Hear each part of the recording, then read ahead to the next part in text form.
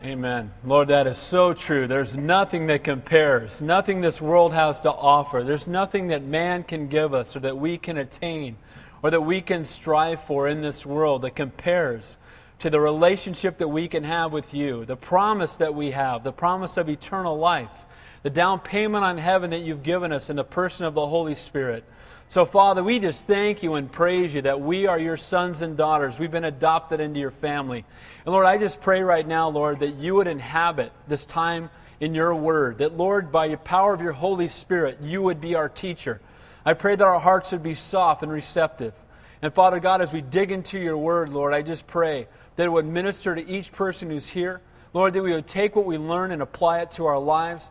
May we be more and more conformed to your image. Lord, we love you, we praise you, we worship you, Lord. You're such a great and an awesome God. In Jesus' name we pray, and all God's people said, Amen. Go ahead and grab a seat. God bless you guys. It's good to see you. It's good to be back on a Wednesday night. It's been 3 weeks since I taught on a Wednesday, and it's really good to be home. Those of you I didn't see on Sunday, just briefly, the India trip was phenomenal. God did great and awesome things. He did exceedingly abundantly above all we could ask or think, and on top of that, my stomach still doesn't hurt. So praise the Lord. Amen? So God is good. A little curry, I guess, took care of the problem, at least for a while. But if you have your Bibles, turn to Numbers chapter 2. Numbers chapter 2. And I am going to take, since it's been 3 weeks, I want to take a few minutes and just, again, kind of review Numbers real quickly, give us a context to where we are, and then we're going to take a look at Numbers chapter 2. I also wanted to say that tonight I'm going to have a little object lesson if I can figure out how to make it work back here. I'm not real good at that kind of stuff, but we'll see how it works. So the book of Numbers, let's talk about that for a moment. We talked about how there are 5 books in the Pentateuch. Penta meaning 5, Pentateuch, 5 books of the law. Who were they written by? Who wrote the law? Moses. And the first book of the law was Genesis. And in Genesis, we saw creation. We saw man falling into sin. We saw man choosing to rebel against God and falling into the depravity of sin. But then we saw them being delivered into bondage as we get into Exodus.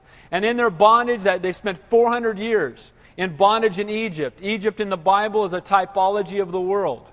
And we saw them in bondage to sin and stuck in sin. But then we see how the Lord delivered them through the miracles that He performed. And finally, through Passover, we saw that they were delivered out of the bondage of sin in Exodus, the bondage that they were in to mankind. Again, Passover, firstborn spotless lamb, blood on both sides of the doorpost, the top and at the feet, a picture of the cross. And through the shed blood of the cross, they were able to exit out of bondage, just like you and I are delivered of the bondage of sin, from the bondage of sin, only through the shed blood of Jesus Christ. Then we got to Leviticus, that we spent about 6 months taking a look at that book. Amazingly enough, because it was only 1 month long in the Bible that they spent in Leviticus, and we took 6 months to study it. But Leviticus, the key word to Leviticus, who remembers? What's the key word to Leviticus? Holiness. It's a book on holiness, and it was about being sanctified or set apart unto the Lord, and how to have access to God through sacrifices and fellowship with God through obedience. And so we saw clearly how every one of the sacrifices clearly pointed to Jesus Christ. That every sacrifice that was made was a picture of our Savior.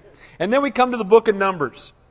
And Numbers, I think that, again, while the Word of God is divinely inspired, every single bit of it, the names of the books are not necessarily divinely inspired. They're named and given names. And the book of Numbers is called Numbers because it numbers the people twice in the book. But it's also been called In the Wilderness. And I think that's a much better name. And the Jews today call it the Book of Murmurings because you see the Jews in Israel, as they wander in the wilderness, do nothing but murmur and complain. And so we're going to see in Numbers that they are wandering through the wilderness, and we're going to see the painful consequences of unbelief and the irresponsible decisions they make in choosing again to rebel against God, to go contrary to what He has called them to do, to lose faith. And so we're going to see as we continue through Numbers, just following the children of Israel during that time in the wilderness. Now we know that if you walk the distance from where they were delivered to where the land of promise was, you can make that walk in 11 days. But that 11 days became a 40-year trek. And it became a 40-year trek because They were murmuring against God. They were walking in disobedience, and it was a consequence of their sin.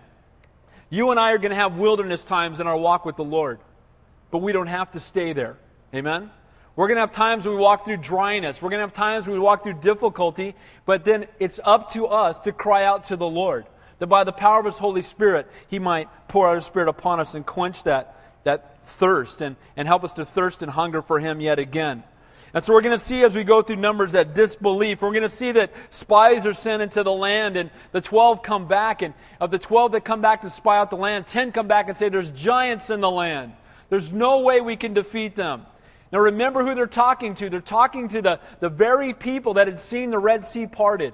The very people that had seen all the plagues that came upon Egypt. And yet here they are with this report that there are giants in the land, and they say, oh, we can't do it. We can't defeat them. Although Joshua and Caleb came back and said it's a land flowing with milk and honey. And you know what? It's more often than not that those who doubt will outnumber those who have faith. Those who doubt God will always outnumber those who trust God. And you know what? We need to, the eyes of the Lord search to and fro among the whole earth, seeking, wanting to show Himself strong on account of one whose heart is loyal to Him. And God's looking for those who are faithful. And you know what? We may be few, but you plus God is a majority. And these guys, some of them wanted to go back to Egypt. They said, oh man, the land of promise. You know, we can't go in. There's giants in the land. Let's go back to Egypt. At least there we had leeks and onions. Let's go back into bondage. Let's run back to the world. And too often we make that same mistake as Christians. We can make the mistake of desiring maybe to run back to the world, to our old way of life when things get difficult in our Christian walk. So we see here that Numbers really is a type or a picture of that. And then we're going to see that Christ is all over the book of Numbers. Surprise, surprise. Okay? Jesus Christ is in every book of the Bible and virtually every single chapter. We're going to see that tonight as we look at chapter 2 of Numbers. That the first time you read it, you wouldn't see it necessarily, but we're going to clearly see that Jesus is all over it. But as we go through, we're going to see that He's the rock that quenches the thirst of the multitudes. It says in 1 Corinthians that they drank of that spiritual rock that followed them, and that rock was Jesus Christ. The manna is going to fall from the sky to feed them while they're in the wilderness, and the bread of life, once again, is Jesus Christ. We're going to see in Numbers 21 that there's a bronze serpent that's held upon a stake, a picture of the cross. In John 3:14 it says, and as Moses lifted up the serpent in the wilderness, even so must the Son of Man be lifted up. A serpent's a picture of sin. And we know that Jesus, He who knew no sin, became sin for us. And so this is what we're going to see in Numbers. It's this time in the wilderness. And as they're traveling through the wilderness, we're going to see disobedience. And we're going to see them be outside of God's will. And we're going to see that entire generation that was freed from bondage, except for 2 men, are going to die in the same wilderness because of unbelief, because of their unwillingness to follow God with their whole heart and walk in obedience to Him. So we come now to Numbers chapter 2. And I want to say this about this chapter. This chapter could be called, and I defined it as God's divine order. Because in this chapter, we're going to see that God truly is in control of every single detail of every single thing that happens in life. God is in control. God is sovereign. God is faithful. And we're going to read a chapter that maybe the first time you read it, you're going to think, okay, that was great. What's in chapter 3? Right? Too often we can read God's Word and we'll look at it and they seem a little dry at first. Sometimes they even seem irrelevant or even redundant. Like, okay, what's the point? And, you know, we may have no problem when it says, love the Lord your God with all your heart, mind, soul, and strength, and love your neighbor as yourself. We go, oh, I understand that. I can apply that to my life. I can go out and love others. Okay, I get it. I understand for God so loved the world that He gave His only begotten Son. But Numbers chapter 2 is telling the children of Israel how to camp. It tells them in what direction to set up their camp and how to march through the wilderness. And as you're reading it, you might say, well, how in the world is this going to apply to my life? I mean, these are camping instructions. The first time you read it, I remember not too long ago buying a propane barbecue. And, I thought, okay, and I'll put this bad boy together. And then I opened it up and it had like 9,000 pieces. That's an exaggeration, but not by much, okay? I mean, there were 18 bags of screws and all these bolts and all this stuff. And then I pull out the instruction manual, and it's this thing that folds up, and I open this thing up and I look at it and I start reading this thing. And I thought, this is real exciting reading right about now. I'm reading this thing and I'm like, okay, this is just great. I should read this over again. This is wonderful. But it was like reading an instruction manual, and sometimes when you look at chapters in the Bible, like the chapter tonight, it might look like reading the instructions on how to put together your propane barbecue, or how to put in a ceiling fan, or how to put that toy together on Christmas morning. I mean, because really that's what it is. It's an instruction manual from God to the children of Israel on how they're supposed to camp. Now you're saying, well, this was 1,500 years BC. It's 2,000 years after. It's 3,500 years ago. These are camping instructions for Israel in the wilderness. What's this got to do with my life? How many of you have ever read a chapter in the Bible and thought that before? Okay, both of my hands are up. You read it and go, okay, so what? You ever done that? You read a chapter? Okay, great.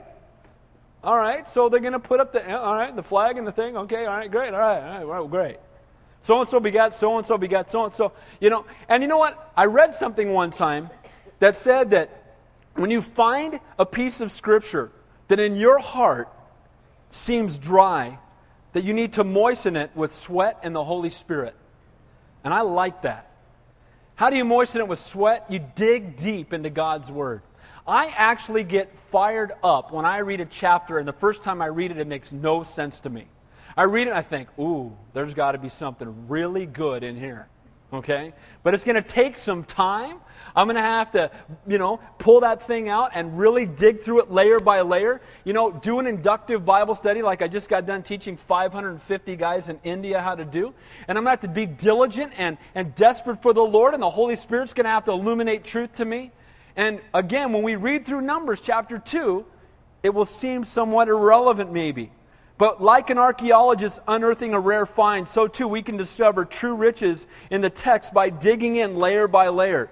So that's what we're going to do tonight. We're going to dig into Numbers chapter 2. And we're going to discover what God wants to teach us. His reason for giving these very specific and painstaking instructions to the children of Israel some 3,500 years ago. He's going to tell them, this is how I want you to go through the wilderness. You are to obey my instructions very specifically and very completely. And I pray that you will be as excited as I was after I studied this. Again, read it the first time seems irrelevant. But as you go through, God opens our heart and opens our eyes to just how awesome His Word is and how everything He says and everything He does, He's always in control. He's going to reveal to us in chapter 2 both prophetic truth of things that were to come and some that are yet to come. 3,500 years ago, by telling them how to camp, we're going to see prophetic truth. Then we're also going to see spiritual application for every one of us in this room by looking at camping instructions for the children of Israel. I love the Bible. It just flat out rocks. You can read the instruction manual on how to camp and have it apply to your life and transform your life, and you can see Jesus all over it, and you can see prophecy in camping instructions. The Bible is just a great, great, awesome, awesome book. The living, breathing Word of God. So let's begin in verse 1 of Numbers chapter 2 and look at God's divine order and watch how God, again, this is an awesome picture. And we're going to see Jesus all over this, as well as having things to encourage us in our own walk with God. So look at verse 1 and 2. And the Lord spoke to Moses and Aaron, saying, every one of the children of Israel shall camp by his own standard. Beside the emblems of his father's house, they shall camp some distance from the tabernacle of meeting. Now, in chapter 1, they numbered the people. Those of you who were here 3 weeks ago before I went to India, we looked at them numbering the people. And we talked about how God had them number the people for a reason. David got in trouble for numbering the people. But David numbered them out of pride. He wanted to say, how great is my army? But here God wanted to number the people because every person counted. The good shepherd left the 99 to go after the one. You can't leave the 99 to go after the one unless you know how many sheep you have. You'll never know that one is missing unless you know every one of your sheep intimately. Hey, that's my heart as your pastor. I want to know you guys intimately. My heart, I'm not always successful, but I try to pray for each of you by name a couple of times a week. I carry this, that's a good reason to get your picture in here, but I carry this thing around, and I just go through here, and I pray for everybody. Because you know what, as I pray for you, God gives me a greater passion and a greater love for you and a greater burden for your family. And those of you who I know specific prayer for, I pray those specific prayers, and those who don't, I just pray for you anyway. And that's the heart of a shepherd, hopefully, is that you just have a supernatural love for your sheep. And so they numbered the people in chapter 1 because of the love for the people, because of the desire to minister to every single one of them. And God wanted to clearly let them understand how many people were there. So the people have been numbered, but now they're going to be going through the wilderness, and now they're going to be ordered in how to camp. And we see there in verse 2 that it says, every one of the children of Israel shall camp by his own standard. Now the word standard there doesn't mean by his own moral aptitude or moral decision making. The standard was a flag or a banner. So they would hold up flags or banner based upon the tribe that they belonged to. And every tribe had a banner that was in 12 different colors. The colors matched the gemstones that were in the breastplate of the great high priest. Those of you who were here when we went through the high priest, remember in Exodus how each of the gemstones was a different color, and it was close to the heart of the high priest. Talked about how we are near and dear to the heart of our Savior, and how we are precious to Him. And each one of these tribes had a banner, and these banners had emblems upon them. And it says here in verse 2 that everyone shall camp by his own standard. Beside the emblems of his father's house, they shall camp some distance from the tabernacle of meeting. So they're going to be going through the wilderness. The tabernacle is the central focal point. And based upon the tabernacle, they're all going to camp based on God's instructions around the tabernacle. So hopefully I can figure out how to do this. Probably going to need help because I'm worthless and weak. Just ask my wife, she'll tell you. How do you turn this thing on? Oh, how about that? All by myself. That's pretty good. All right. So the central focus point of them wandering in the wilderness is the tabernacle. Now remember the tabernacle, the place where the Shekinah glory of Almighty God dwelt. The Levites were set aside by God to minister in the tabernacle. Because they ministered in the tabernacle, they were allowed to camp and sleep closest to the tabernacle. We talked about the fact that those who minister for the Lord are the ones who are closest to the Lord. It's amazing how if you want to be great in God's kingdom, learn to be the servant of all. As we serve God, we encamp closest to Him. The Levites were able to encamp closest to the Lord. The tabernacle is the place, those you've been coming, indwelled all the furnishings, all of which pointed to Christ. The Holy of Holies is there. The Ark of the Covenant, the Shekinah glory of God dwelt upon the tabernacle. So, the tabernacle is a central focal point as they're wandering through the wilderness. And now He's going to tell them how to camp as they wander through the wilderness. So let's begin in verse 3. We're going to take a look at the first grouping. On the east side, toward the rising of the suns, those of the standard of the forces of Judah shall camp according to their armies. And Nahshon, the son of Amminadab, shall be the leader of the children of Judah. And his army was numbered at 74,600. Those who camp next to him shall be of the tribe of Issachar. And Nathaniel the son of Zuar shall be the leader of the children of Issachar. And his army was numbered at 54,400. Then comes the tribe of Zebulun, and Eliab the son of Helon shall be the leader of the children of Zebulun. And his army was numbered at 57,400. All who were numbered according to the armies of the forces with Judah, 186,400. These shall break camp first. So the first camp that we see even greater instruction as we go through the text, they were to literally be totally parallel, perpendicular to the tabernacle. They were not to camp outside of its width, and they were to go dead east. And we see that there's 186,400 people. All right? So in that tribe is Judah. In that tribe, along with Judah, we saw also that there is Issachar, and along with Issachar is Zebulun. Now it's interesting that all three of those tribes or men. Now what are the 12 tribes? Where do they come from? The 12 what? 12 what? 12 sons of Jacob. Okay? Actually, Joseph breaks into two and Levi becomes not a tribe anymore. We'll talk about that in a minute. But all three of these sons were sons of Leah. Okay? The first wife of Jacob, they're younger sons of Leah, and so they all have that in common. But the leader of this tribe was Judah. Now it's important to note that they were to lead the way. Not only because we're going to see in a minute that they're the greatest in number, but also who is the Lion of the tribe of Judah? Jesus Christ. And so they were to lead the way because through them would come the promised Messiah. Now, interestingly enough, that they had a banner. And on that banner, the tribe of Judah that flew high above them as they were to march through the wilderness, on that banner was a lion. Because that was the emblem of Judah. So they were marching with a lion on their emblem. They were marching first. Again, the Lion of the tribe of Judah would be Jesus Christ. It's pointing to Him. They're marching through the wilderness. They lead the way. So if this is set up right, and I don't mess up,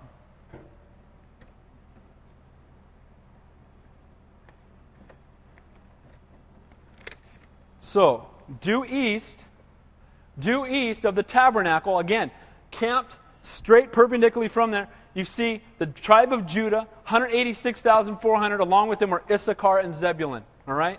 They have a banner, it's a green banner, and on that banner is a lion. We're going to talk about the significance of all of this as we continue on through. Verses 10 through 16, let's look at the south side. On the south side shall be the standard of the forces of Reuben, according to their armies, and the leader of the children of Reuben shall be Eliezer, the son of Shadar.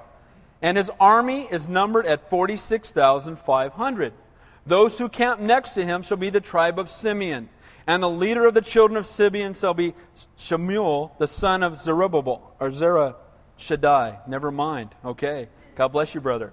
And his army was numbered at 59,300. Then comes the tribe of Gad. The leader of the children of Gad was Eliasaph, the son of Reuel. And his army was numbered at 45,650. And all who numbered according to the armies of the forces with Reuben, 151,450. They shall be second to break camp. So the first people that go out of camp are, we see that Judah leads the way. And those with Judah follow behind him. And they're carrying the banner of the Lion of the tribe of Judah, a picture of Jesus Christ. And they go out first. And they're the largest group. But those that were to break camp right behind him was to be Reuben and Simeon and Gad. Now, they went out and they had a red flag. And on the center of that red flag was the picture or the face of a man. So Judah goes out with a lion on their banner, and right behind them, but yet going to be camping in yet a different direction, comes the tribe of Reuben, and on that tribe, when that red flag that they hold up, is the face of a man. So going to the south, again, hopefully this works right. We have the tribe of Reuben. So you've got Judah to the south, you've got Reuben to the south, and Judah to the east. And as they would march through the wilderness, Judah would go first, then Reuben, and as they would camp, this is how they would camp out. So every time they set up camp, they had to do it exactly according to God's divine order. And at the time, it may have even seemed ridiculous to them. It may have even seemed, why do we have to be so specific in the way that we do things? Well, by the time we get done with the chapter, you and I will understand. Whether or not they ever fully understood or not, we don't know. And you know what? God's going to do the same thing with us sometimes, you guys. God will ask us to obey Him when it doesn't make sense. Amen? Sometimes God's going to say, go, and you go, but wait a minute, Lord. But I can't do that, Lord. Well, have you seen my checkbook? You know about my health? I mean, look at the I can't possibly do that. But the Lord says, just obey me. I'll take care of the details. And He's telling them to obey His divine order. And we're going to see, again, the significance behind it as we continue to move on. Verse 17. So we've looked at Judah being the leader in the first group, and then Reuben in the second group. Let's look at the third group. Before that, verse 17, speaking of the Levites. And the tabernacle of meeting shall move out with the camp of the Levites in the middle of the camps. As they camp, they shall move out, everyone in the place by their standards. So when they're camping, this is the way they camped. But when they moved out, Judah went first, and then Reuben, and then behind them came the Levites with the tabernacle. So what was journeying in the very center as they went through the wilderness? The tabernacle. And what dwelt, or who dwelt in the tabernacle? Almighty God, the Shekinah glory of the Lord. So as they were going through the wilderness, who was in their midst? God was. Amen? Who was it that was right in the center of them? Judah went first. then Reuben, then the Levites. But every time they stopped, they would camp out in this exact manner. Okay? So, verse 18. Take a look at the next group. On the west side shall be the standard of the forces with Ephraim, according to the armies. And the leader of the children of Ephraim shall be Elishama, the son of Ammihud. And his army was numbered at 40,500. Next to him comes the tribe of Manasseh. The leader of the children of Manasseh shall be Gamaliel, the son of Pedahzur. Now listen, Manasseh and Ephraim are the sons of who?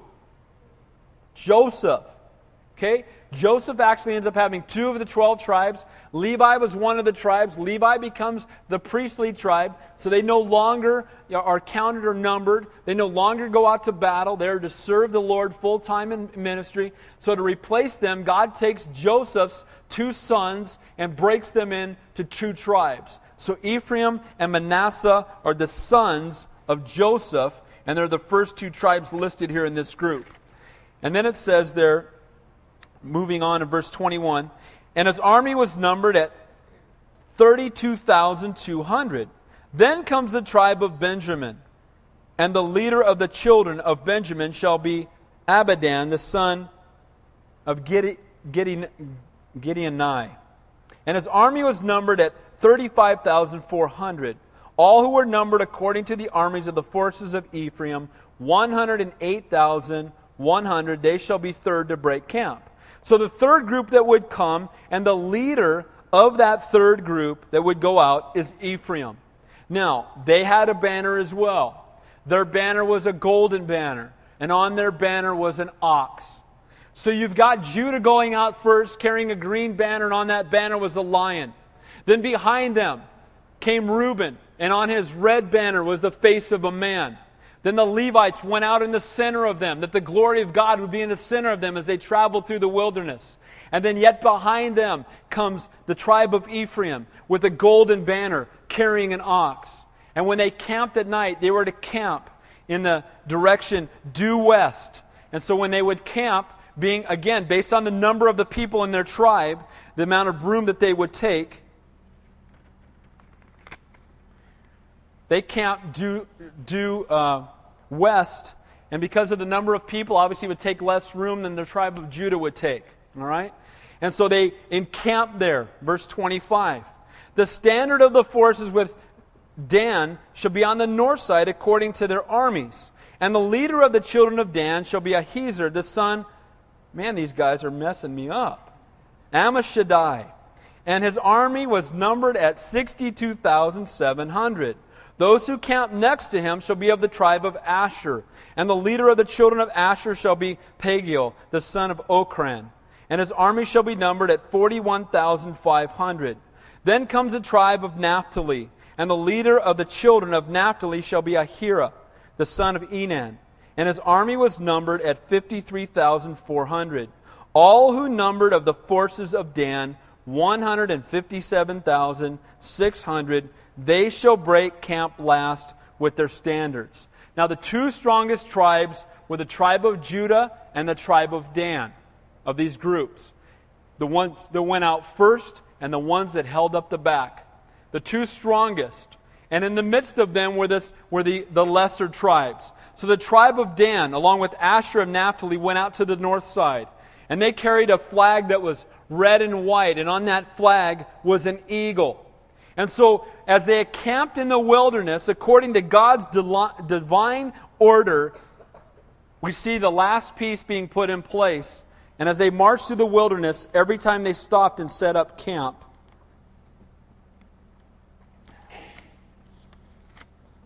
this is what it looked like. So when they were marching through the wilderness, and God the Father looked down on the children of Israel, what did He see? The cross. Isn't it amazing? 1,500 years before Jesus Christ comes to earth, the divine order is given to the children of Israel on how they're supposed to camp. They painstakingly obey God's orders. And as they obey His orders to camp out in the exact way that God had commanded, they're marching through the wilderness in a cross. Because Jesus Christ is the only one that can deliver us from the wilderness. Amen? He's the only one. Because where are they headed? They're in the wilderness, and where are they going? Where are they going? The Promised Land. Now, the Promised Land is a type or a picture of what for us? Heaven. And for them to get from the wilderness, as they're traveling toward the land of promise, they're marching in the formation of a cross. And for us to go from the wilderness of sin, the place where we've been separated from God, to enter into the land of promise, it is only possible through the shed blood of Jesus Christ upon the cross. Man, I love the Bible. The first time you could have read this and went, okay, a bunch of people in the east and the west and north and south, cool. Chapter 3. What has this got to do with my life? I don't know. What does it have to do with our lives? Everything. Amen? Without the cross, we're doomed. And praise God just for the awesomeness of His Word. The divine order of the Bible. The sovereignty of every single line and every single letter and every single word in the Old Testament pointing clearly to our Savior. So God the Father is looking down. And in the midst of is the tabernacle. And as He looks down, He sees the cross as they're traveling along. And as the Lord looks down, as God looks down from heaven at you and I, He sees us through the shed blood of Jesus Christ. Amen? We're clean. We're righteous. We're holy. Not because of what we've done, but because of what He did for us. I just love when God takes something that the first time we may look at it, and then as we dig deeper into His Word, He clearly shows us something as incredible as this. Now it's interesting to me that they're wandering through the wilderness in the formation of a cross, headed to the land of promise, and what are they living in? What are they living in? Tents. Tents are temporary dwellings, right? Now, as we wander through this wilderness that we're in a sense, as long as we're in the world, right? And we're headed to the land of promise, what are we dwelling in? Tents. Temporary tabernacles. Things that are passing away. Temporary dwelling places. Things that we will not take with us into the land of promise. And do you know that those who did go in from Israel did not take those old ratty tents with them into the land of promise? Awesome, clear picture of Jesus Christ, Him crucified, risen from the dead, a picture of us as we're headed to the land of promise. We're living in temporary dwelling places. But what is it that's at the center of that cross? What's in the center of that cross that allows them to know that they're God's and that they belong to Him? What's there? The tabernacle, right? And in the tabernacle is the Shekinah glory, Almighty God. What is in the center of these temporary dwelling places that lets us know that we belong to God and that we have the promise of eternal life? What is it? The Holy Spirit. Again, a clear picture here. Marching through the wilderness, in the tabernacle, they see the Shekinah glory of God. They know that the promise is to come if they will walk in obedience to the Lord. What a clear picture of you and I. That we have the Holy Spirit. We're living in temporary tents. The Spirit of the living God lives inside of us. And we're headed to the land of promise. Praise the Lord. Amen? God is so good. I just love the Bible. It rocks. Okay? The Holy Spirit is within our hearts. Now, what about these 4 banners? They're carrying a banner with a lion on it. They got another banner with a man on it. They've got another banner with an ox. And then finally, the last banner has an eagle on it. And you know if it's in the Bible, it's in there for a reason. Amen? Got to be. God doesn't just throw, extra stuff into the Bible. There are no irrelevant details. There are no irrelevant facts. Everything in God's Word is in there for a reason. So you can turn there if you want, but I'm just going to quote to you 2 scriptures that make it very clear to me 2 applications for these 4 banners. The first one is in Ezekiel chapter 1, verse 10. And it says, speaking of the cherubim, angels, it says, as for the likeness of their faces, each one had the face of a man. Each of the 4 had the face of a lion on its right side. Each of the 4 had a face of an ox on its left side. And each of the 4 had a face of an eagle. Ezekiel, speaking about heaven and the angels that are in heaven, and it says and as they would march, they would go out Judah would actually go dead east, okay? So if we were to look at it correct, you could actually look at it this way. If I know how to do what I'm doing here. That's not east. There we go. Okay. Now, what does it say here? Each had the face of a man. Each had the face of a lion on the right side. Judah's the tribe of what? What's their banner? Lion. What side are they on as they march through the wilderness, looking down from the sky? The right side. Is that by chance in the Bible?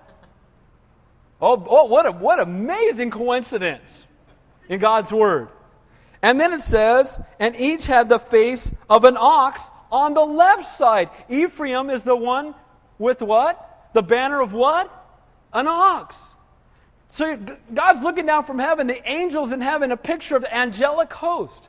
So on top of the cross marching through the wilderness on its way to the land of promise, we see a clear picture of the angels in the banners that are being carried.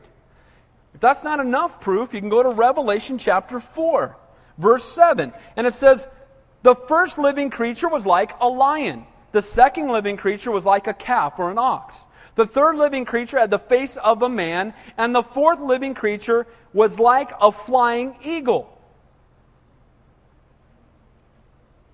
Revelation. This is heaven. We're seeing 3,500 years ago a picture of heaven as they're going through the wilderness that points to the angelic host. The Bible rocks. Amen? This is good stuff. I mean, I'm studying, I'm going, this is awesome, right? I just love how God just shows you truth as you dig into His Word. And we see here that it's pointing to the angels. And I believe this tells us that not only was God in their presence, not only were they marching through the wilderness, but they had the angels around about them. The angelic host around about them. And just as angels encamp around us right now.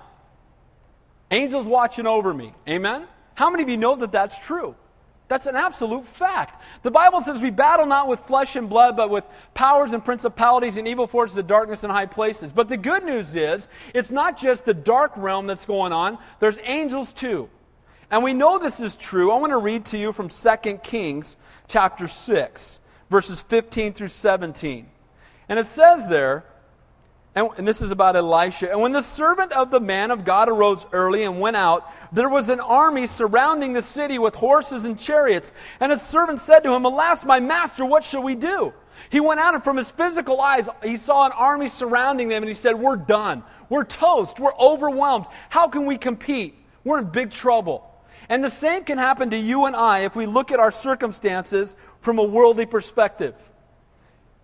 You know, in Mark chapter 2, Jesus told His disciples, we're going to go over to the other side. Get in the boat. And they got in the boat and they went out and the storm started kicking up, and what did they do? They panicked. Remember that? The Lord was sleeping and they were panicking. And they went and woke him up and said, Lord, don't you know? Now you know this was a big storm when fishermen are panicking. I've been deep sea fishing, and those guys who drive those boats out there, they don't panic over nothing. They never panic. I was not happy. Waves were huge. Small craft advisories, right? These guys are eating peanut butter sandwiches sitting on the deck, right? Everybody's sick. They're not. Can you imagine how big the waves had to be to make a fisherman nervous? Peter, and they're out there, and these guys are scared to death, and they run to the Lord, and they wake him up and say, we're going to die. Don't you care? And the Lord gets up and says, peace be still. Waves crash down. Now, why did they panic? Because they were looking at their circumstances instead of looking at the Master. If they had had their eyes on Jesus, He was napping. They'd have said, the Lord is at peace, I should be at peace. And if we look at our circumstances, we're going to be overwhelmed. But if we look at the Lord, we will always be at peace. If we look at things from a spiritual perspective, we will never panic. God, you're in control. The way you divinely ordered the Bible, the way you divinely ordered your people as they march through the wilderness is the way you've divinely ordered my life. You're in control. You can use this for your glory. Lord, just let me you. Let me not get overwhelmed by my circumstances. Well, this man's doing the same thing. He comes out, he sees his army, and he's like, oh, we're toast. We're all going to die. What are we going to do? And he runs back in and says, Master, what shall we do? So he answered. This is Elisha answering. So he answered and said, do not fear, For those who are with us are more than those who are with them. Now, this response from a physical perspective would be like, dude, you're smoking something, man. We got a few people in here. That's a huge army out there. What are you talking about? You got to be kidding me. Next verse. And Elisha prayed and said, Lord, I pray, open his eyes that he may see. Then the Lord opened the eyes of the young man, and behold, the mountain was full of horses and chariots of fire all around Elisha. The reality is that we entertain angels unaware, that there are angelic beings that God uses in the world today, that it is a spiritual battle, and if God is for us, who can be against us? Amen? We can look at things from a physical perspective, we can be overwhelmed, and we just have to remember that our God is faithful, that He's in control, and greater is He that is in me than he that is in the world. Amen? We don't have to get overwhelmed by our finances. We don't have to get overwhelmed by our health or by our job situation or by troubles that we're having at work. We can trust God because He's greater than all of it. And we see here as they're marching through the wilderness, not only is the Shekinah glory in the tabernacle, but the host of heaven is with them as they march through on their way to the promised land, just as the host of heaven is with us as we march through life on the way to the promised land. Amen? Praise the Lord. By the way, if you read the end of this book, we win. Amen? Done. Game over. We win. And so we should have a joy and a peace as we go through difficulty. But there's one more thing that I want you to see here about these banners. And I think it's pretty awesome. Now again, I'll be straight with you. This is a Pastor Dave opinion, okay? But as I was studying, I saw a correlation. Maybe you will. If you don't, it's okay, all right? Just something to think about, all right? Pastor Dave's opinion, all right? When I look at these 4 banners, I see one more thing. What is it that illuminates the cross? What is it that makes the cross real? The 4 Gospels. Without Matthew, Mark, Luke, and John, we would not understand the cross the way that we do. Amen? Without the good news of Jesus Christ, without being able to see His life clearly, we'd have a struggle with the cross. Well, in Matthew, and those of you who've been here, we just taught through all 4. In Matthew, Jesus is portrayed as the king. And in Matthew, He is referred to as the Lion of the tribe of Judah. I believe that banner, that lion, points again to the Gospel of Matthew.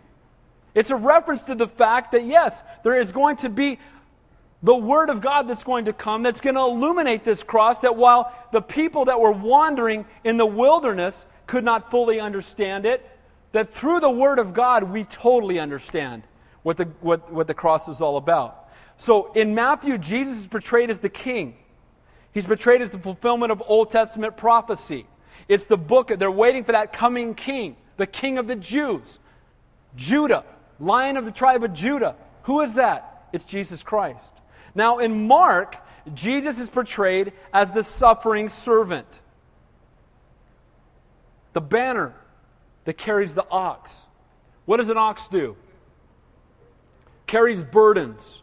What does an ox do? It's a total servant to its master. It plows the road.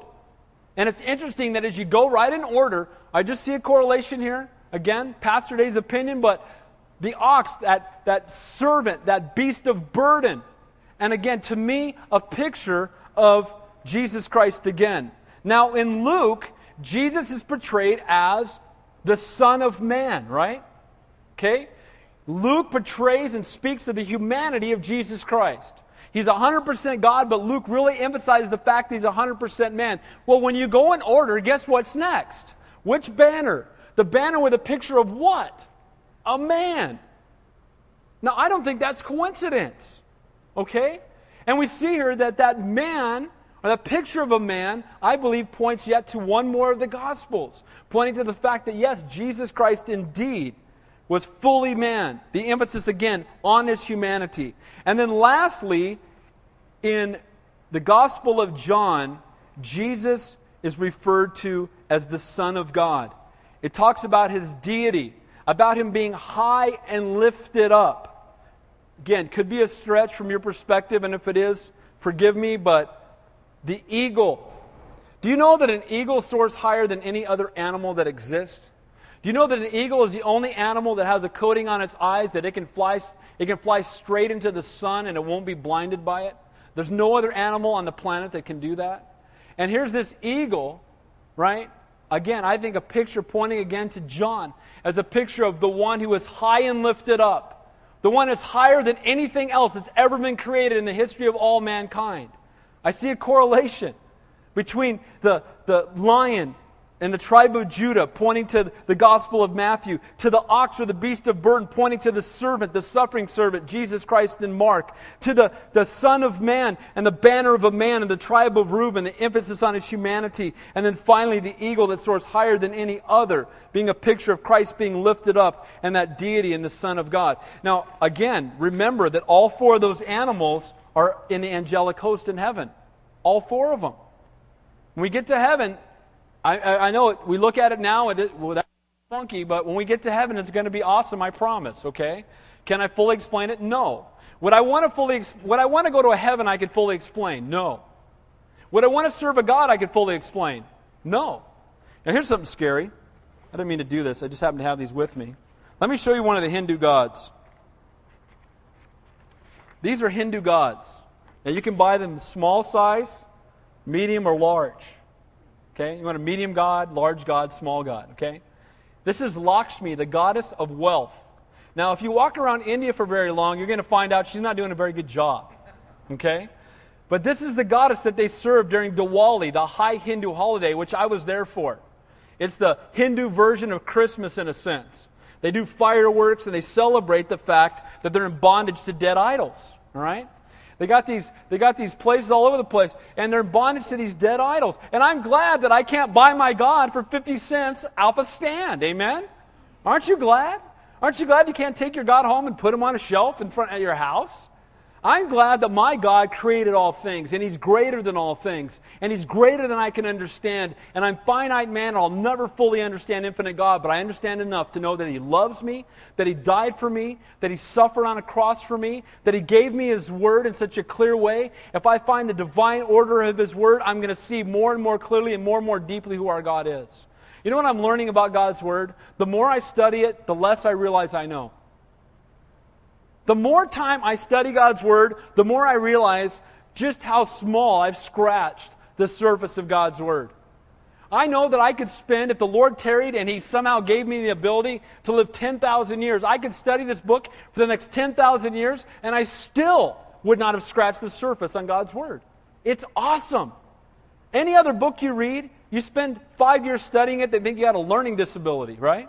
But God's Word is so deep, and it's so living, and so powerful, and so divinely orchestrated, as we see in the chapter tonight. Man, the Bible just is totally awesome. Go back to the last 3 verses of the chapter, and then we'll be done. Verse 32. So we see they break camp last, and every time they would set up camp, they would set it up in this fashion, that when God would look down from heaven, he would see his people camped out on the cross. Verse 32. And it says, these are the ones who were numbered of the children of Israel by their fathers' houses. All were numbered according to their armies and forces, 603,550. I find it interesting that out of between 2.5 and 3 million people, only 603,550 were counted. You know what I thought about this? They only counted those who were equipped for battle. They didn't count the pew potatoes. They didn't count the big fat sheep. They didn't count those who could not go into battle. You know what, guys? We are living in a spiritual war. Amen? The battle belongs to the Lord. God did not save us so we could sit alongside and watch the parade go by. God saved us that he might use us for his glory.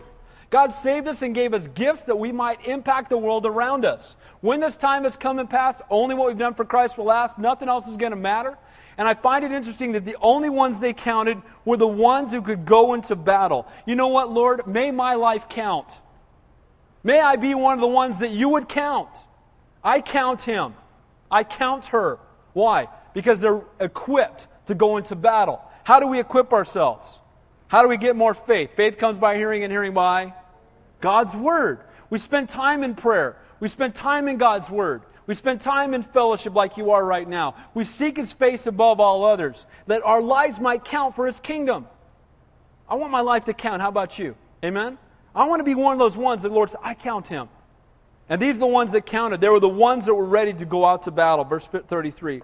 But the Levites were not numbered among the children of Israel, just as the Lord commanded Moses. They were not to go out into battle, because they were dedicated to serve in the temple alone. Verse 34.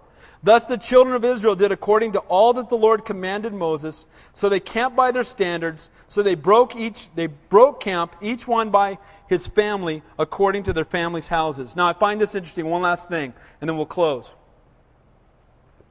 When we get to Numbers 22, 23, and 24, we're going to see the story of Balaam. And God showed me something while I was studying this. Balaam disobeys God, and he goes out, and he does keep seeking the Lord. And remember, he's riding on the donkey, and the angel's in front of him holding a flaming sword, and he just keeps kicking the donkey to keep going. You guys remember that story? And finally the donkey turns around and goes, dude, are you stupid? Do you see the angel right here? Are you paying attention? He's going to smoke us if we keep going, man. And donkey starts talking. I think that'd be enough, right? But Balaam goes up, and he's not able, he looks down, he gets this incredible vantage point, and he sees them camping in the wilderness, and he looks down, and what does he see as he looks at them camping in the wilderness? He sees the cross. And as he sees the cross, he is unable to curse. He's only able to bless them. I like that. He looks down and he sees the cross, and because of the cross, it's impossible to curse them. He can only bless them. And because of the cross, we cannot be cursed. We can only be blessed because the price has been paid, the blood's been shed, we're going to heaven, and the Lord loves us. We're adopted into His family. We're heaven bound. Praise the Lord. Amen? And I love the fact that Balaam looked down and saw the cross and could only bless and could not curse. Man, that's awesome to me. So in closing, we see that as they're going through the wilderness, as they're headed to the land of promise, that they encamp in tents, temporary dwelling places, just like you and me. That in the center of them, as they're headed to that land of promise, is a tabernacle, the place where the Holy Spirit dwelt. Just like the Holy Spirit dwells within inside of us.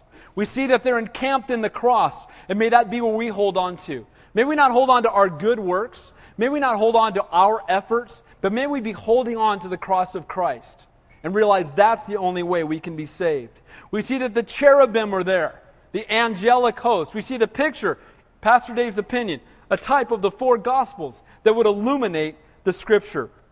So what's the application for us finally? We are dwelling in temporary tents. We are indwelt by the Spirit. We are surrounded by the angelic host. We are encamped in the cross, God's grace, the blood of Christ. We are headed to the land of promise. May we make our lives count for Him. Amen? He paid the price. May we make our lives count for Him. He's worthy to be worshiped. He's worthy to be praised. Let me tell you one more thing. I'll tell you one thing that blew me away about India. There were many things. But one of the things that absolutely blew me away about India was the way they worshiped. 260 people sounded like 5,000 to me. They were lifting the roof off for Jesus. Now, they weren't rolling around in the aisles having, out of control, focus on me. They were just worshiping the Lord because they love Him so much. And I believe one of the greatest signs of where we're at with the Lord is how we worship Him. If we truly understand how great He is and how desperate we are for Him, shouldn't it cause us to worship Him with all of our hearts? Amen? Can I just be your pastor for a second and share with you from my heart? I'm gonna, okay? I love you guys. You know that I love you. I would die for any one of you. But let me tell you something that concerns me. When I was in India, I first thought about, Lord, I want to bring these 260 guys back and let them loose on Santa Cruz, man. These guys are so in love with the Lord. But then the Lord put on my heart, we don't need to bring India back to Santa Cruz. We need to bring the Holy Spirit to Santa Cruz the way that it is in India. The way that it is in those people. Bring that joy that they have for God to my church, Lord. And they got up and they were praying for you guys. I shared this with you on Sunday.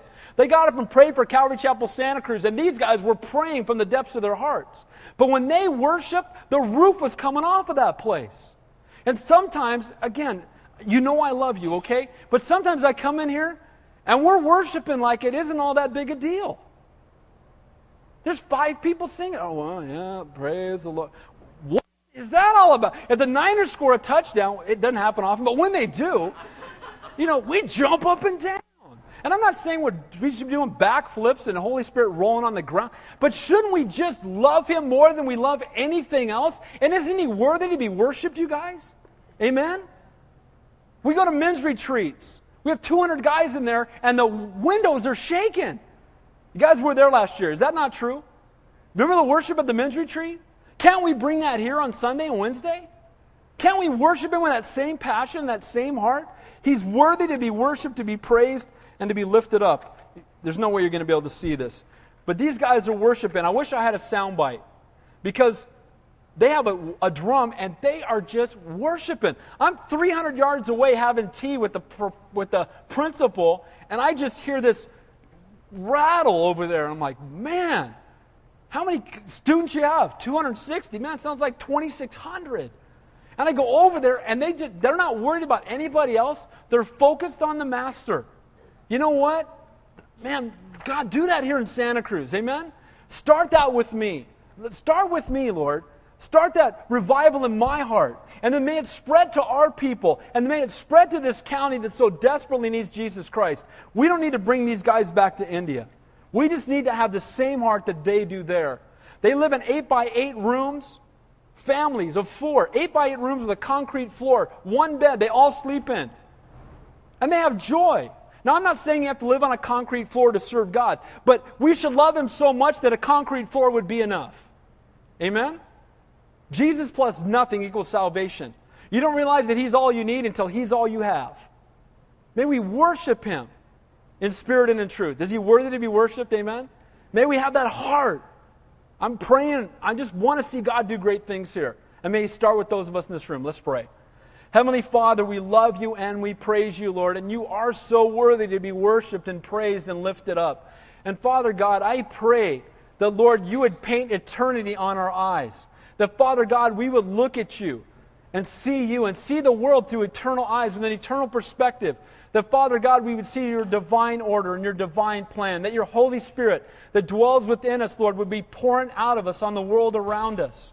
And Lord, I just thank You, Lord, that you called us and that You saved us, that You chose us, that You adopted us. But Father God, I pray that our lives would count, that we would be equipped for battle, Lord, that we would go out in the power of Your Holy Spirit, Lord, and we would impact this world around us. Lord, I lift up Santa Cruz County to You. I pray, Father God, for revival here. I pray for revival in our neighborhoods. I pray for revival in our families. I pray for revival in our homes. I pray, Lord, for revival in our workplaces. I pray, Lord, that You would use us to be salt and light, Father God. May we die, may we decrease, that You, Lord, may be magnified through us. Lord, I thank You and I praise You, Lord. I love You so very much. I want to shout it from the mountaintop, Lord. May we have that heart. In Jesus' name we pray. And all God's people said, Amen. Let's stand and worship. Amen.